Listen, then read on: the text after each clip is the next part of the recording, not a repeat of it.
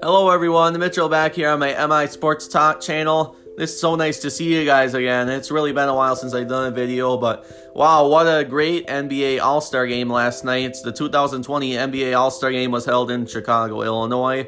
It was a very good one between Team Giannis and Team LeBron.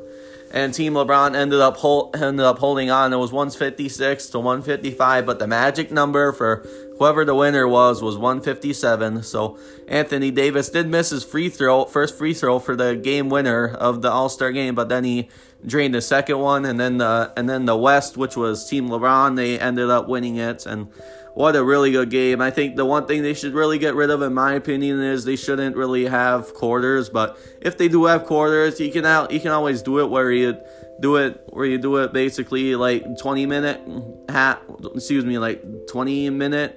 halves, like college has 20-minute halves. I think something like that could really impact the All-Star game too, to actually stay more competitive, because it somewhat just was not competitive till the mid to late fourth quarter, and I honestly think that's just the way they should do it, because it's usually 12 minutes in one NBA quarter, but if you at least reduced it even by 2 minutes, you know how big of a difference the 2 minutes would make, just because there's timeouts. There were 3 challenges and reviews last night, and that's what really takes time. The game went till almost 10:45 at night, being on the Central Time Zone, so it was a very late one, but very good one, and hopefully the East, which is Team Giannis, can win next year, and he had a very good game. But I think Kawhi Leonard, as he really lit it up at the end when the West came back from about 13 down against the East, I think once he just kept draining them, then they just said that was it with the MVP, because I originally